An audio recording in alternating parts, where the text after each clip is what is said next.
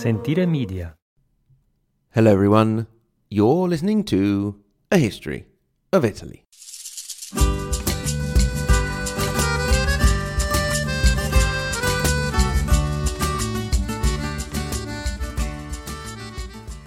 Episode 67, Venice, Part 4.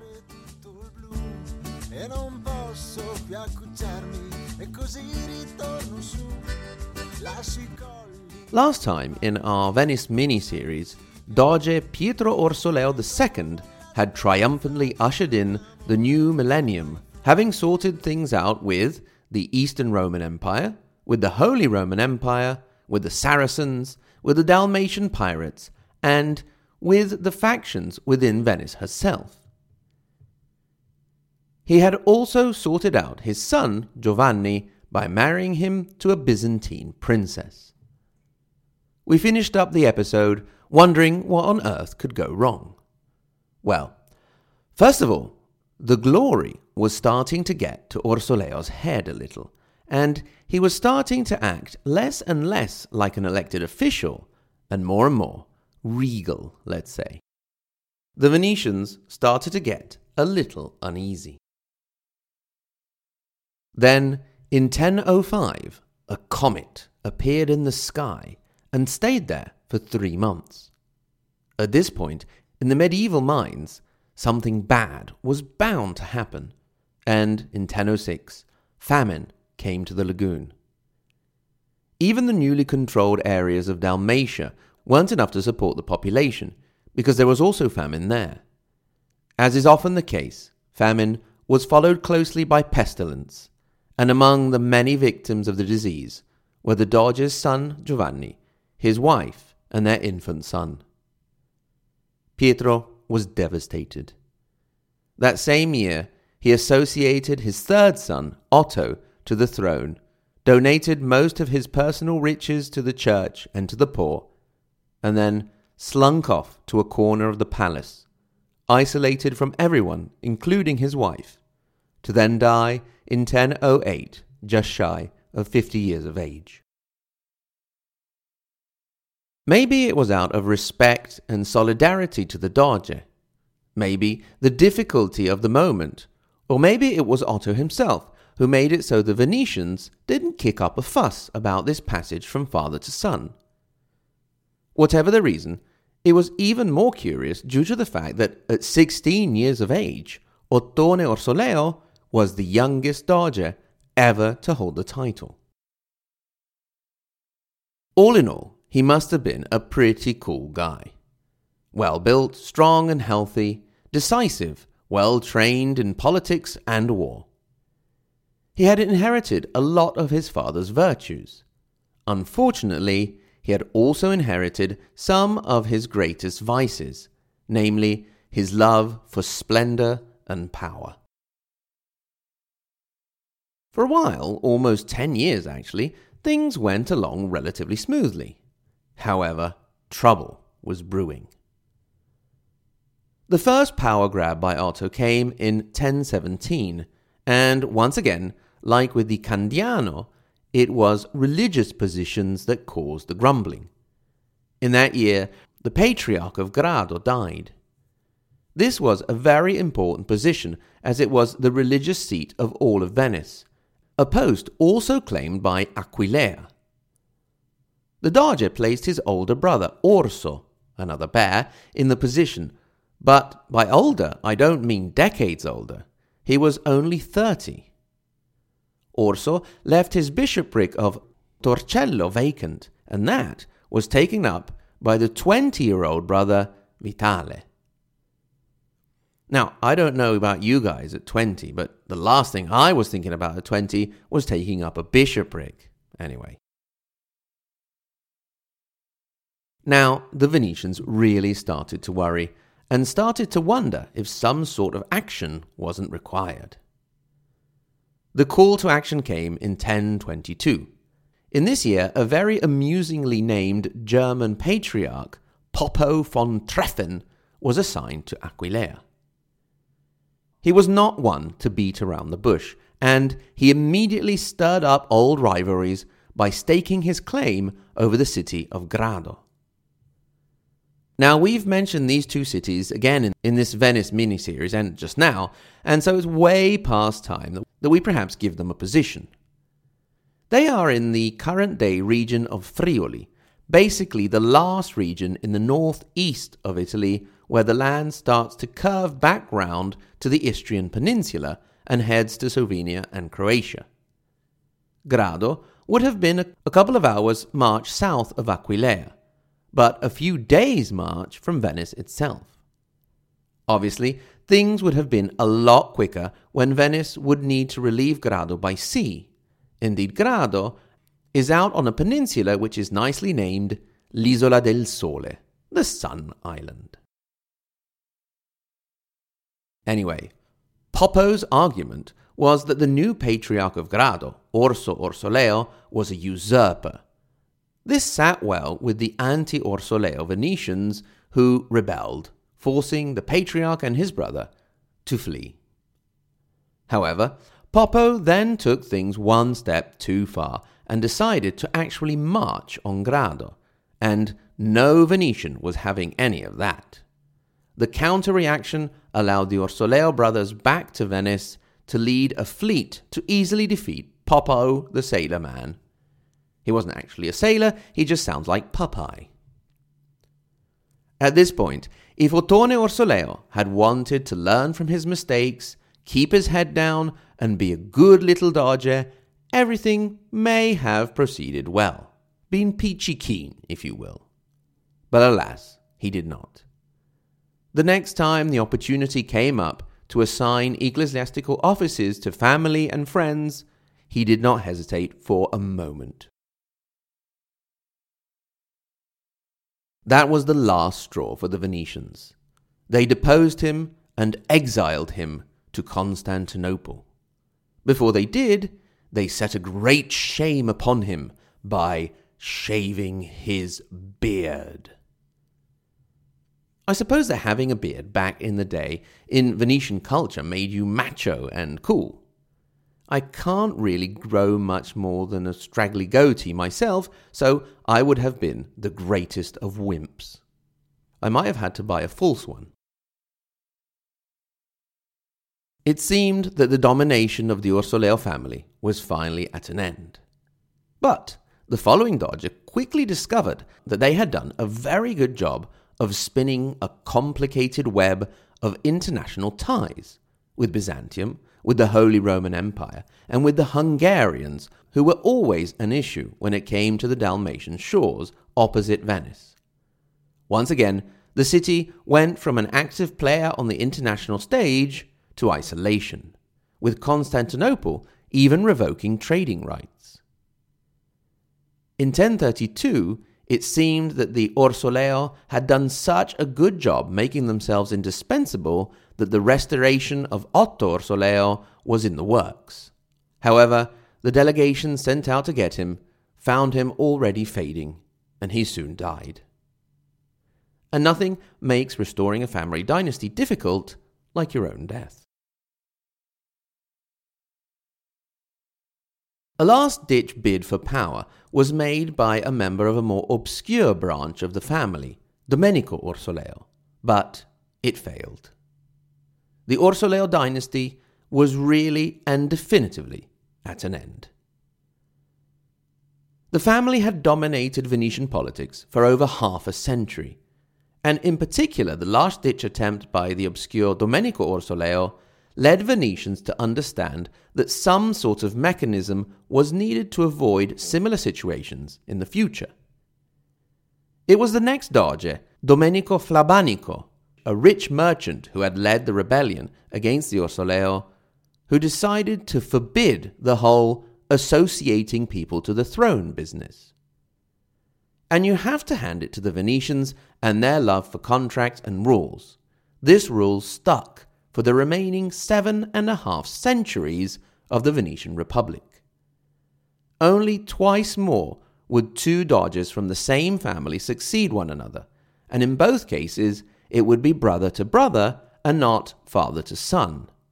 Hereditary rule in Venice was over. The reign of Flabanico brought 12 years of peace, and soon the Byzantines also came around to the realization that they really needed the Venetians and their fleet and their trade network, and so trading rights were granted once more. When Flabanico died, the old villain Poppo von Treffen popped up again and snuck down from Aquileia to take Grado again. What a great name. I mean, you can just see him twirling his moustache and saying, "Curses, foiled again." This time around, he was foiled by his own death. The next Doge along, Domenico Contarini, was the one who took Grado back. It was also during his reign that a solution was found for the whole Aquileia and Grado fighting over the Patriarchy by moving the seat to Venice, so Rialto itself, in 1045. It's sort of like moving something out of somebody's reach and saying, nah, you can't reach it. So, the next time that some villainous mustachio-twirling Aquileian villain popped up and wanted to physically take the seat of the Patriarchy, they would have to take Rialto, and that wasn't going to happen until a certain Napoleon Bonaparte came along. Contarini's was a time of peace internally. Externally, it was his expedition to Dalmatia that brought Zara into the sphere of influence of Venice. The reign of Contarini lasted 28 years, all the way to 1071. Now, my very attentive listeners and their great memory will remember this was the period of the investiture crisis, the struggle between the Holy Roman Emperors and the papacy over who had the right to create bishops. This was the period of my big obsession with the Countess Matilda, Pope Gregory VII, and the Holy Roman Emperor Henry IV. In the whole business, Venice sided with the Empire, which kept them at risk of excommunication, but they got through the whole thing without the excommunication. So, phew, no biggie there. The big issue in the second half of the 11th century were the Normans. Now, we've seen that Venice, and indeed almost all of Europe, looked with great worry at the rising power of the Normans. Venice had already had contacts and skirmishes with them when, in 1081, Eastern Roman Emperor Alexios Comnenus officially asked Venice for help. The Normans, under their legendary leader Robert Guiscard, were rapidly taking all of southern Italy, and now they were also threatening the other side of the Adriatic, particularly the modern-day Albanian town of Durrës, the ancient Roman town of Dyrrhachium. If the Normans took that city, they could put a stranglehold on Venetian trade, choking their access to the Mediterranean Sea. So, Doge Domenico Silvo accepted the request and led a fleet out to meet the Normans. The first engagement was totally one-sided. The Venetians attacked with their raised gangways and Greek fire shot from underwater tubes that left the Normans defenseless. The fleet was obliterated. Fortunately for the Normans, they had already managed to land their ground troops, and the city of Dyrrhachium was taken anyway. No matter, the next year, another Venetian fleet returned to free the city, and in a second naval battle, they once again defeated Robert Guiscard and his Normans. However, this time, they must have suffered from overconfidence from their easy victory the previous year, for they made a mistake you could not make when the Guiscard was involved, and that is to leave him for beaten. As he watched the Venetian fleet leaving, the Norman gathered up his remaining ships and attacked, taking the superior Venetian ships totally by surprise. They just had time to start maneuvering into position, and they were under attack. Of the 9 great and powerful war galleys they had, 2 were captured and 7 lay on the bottom of the Adriatic. Doge Domenico Silvo was blamed for the defeat, and he was deposed and sent off to a monastery. Although things didn't end too well for the Doge, for Venice and the Byzantine Empire, things turned out okay. The death of Robert Guiscard and many of his troops due to typhoid removed the threat from the western provinces of the empire, and Byzantium showed its gratitude to Venice by totally erasing taxation on its trade in all of the empire. So, as the 11th century drew to a close, Venice was doing okay again. As a symbol of this, under the next Doge, Vitale Falier, construction on the third and definitive Basilica of St. Mark's was started, the one you can visit today. Although today, as I record this on the 13th of November 2019, you can't. It has been raining almost non-stop for over 10 days in Italy, and Venice has been hit with the second highest flood in its history. St. Mark's Square is under a few feet of water, and there may have been damage to the basilica. Fingers crossed, everyone.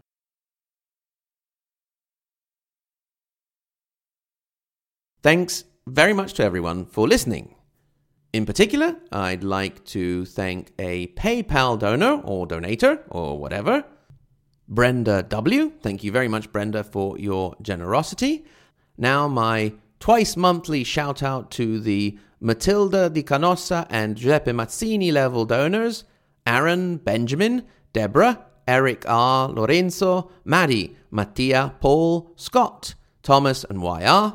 My regular shout out to the Margherita Hack and Galileo Galilei level, Anthony, Ben, Silane, Chris, Daniel, Dean, Greg, Ignazio, Jay, Caitlin, Kevin, Roberta, Rodney, Shelby, Stephen, and Vincent, and the tippy-top super level Maria Montessori and Dante Alighieri, Sen, Paolo, Reactionary Venetian, and Lisa K. Remember, you can get in touch. hello@ahistoryofitaly.com to say hello, have a chat, or criticize something that you haven't liked or I've been rambling on about totally erroneously in the podcast.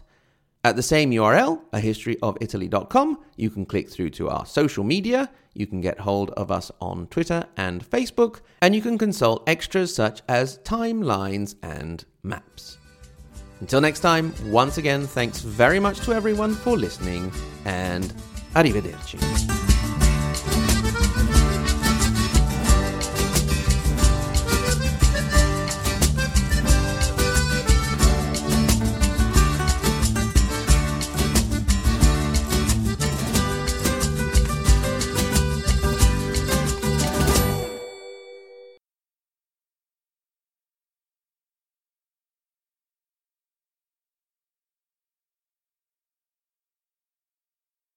Domenico II Orsoleo, you stand accused of using the great responsibility granted to you by the people of Venice for the personal adventures of your family. I hereby sentence you to... Oh no, mercy, after all, I did some good for Venice, please, mercy!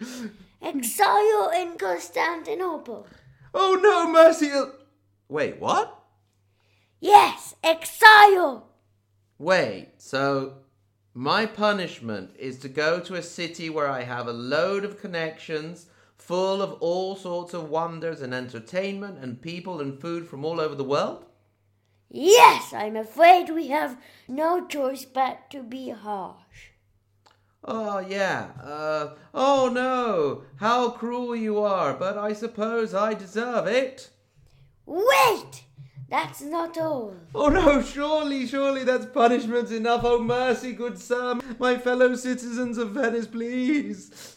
We will also shave your beard. Oh no, oh mercy. What, shave my beard? Yes, ha! What do you say to that? Oh no, wow, what a terrible fate, a free shave, oh no, whatever will I do? Oh, this is just too much. Yes, well go now and think about what you've done, young man.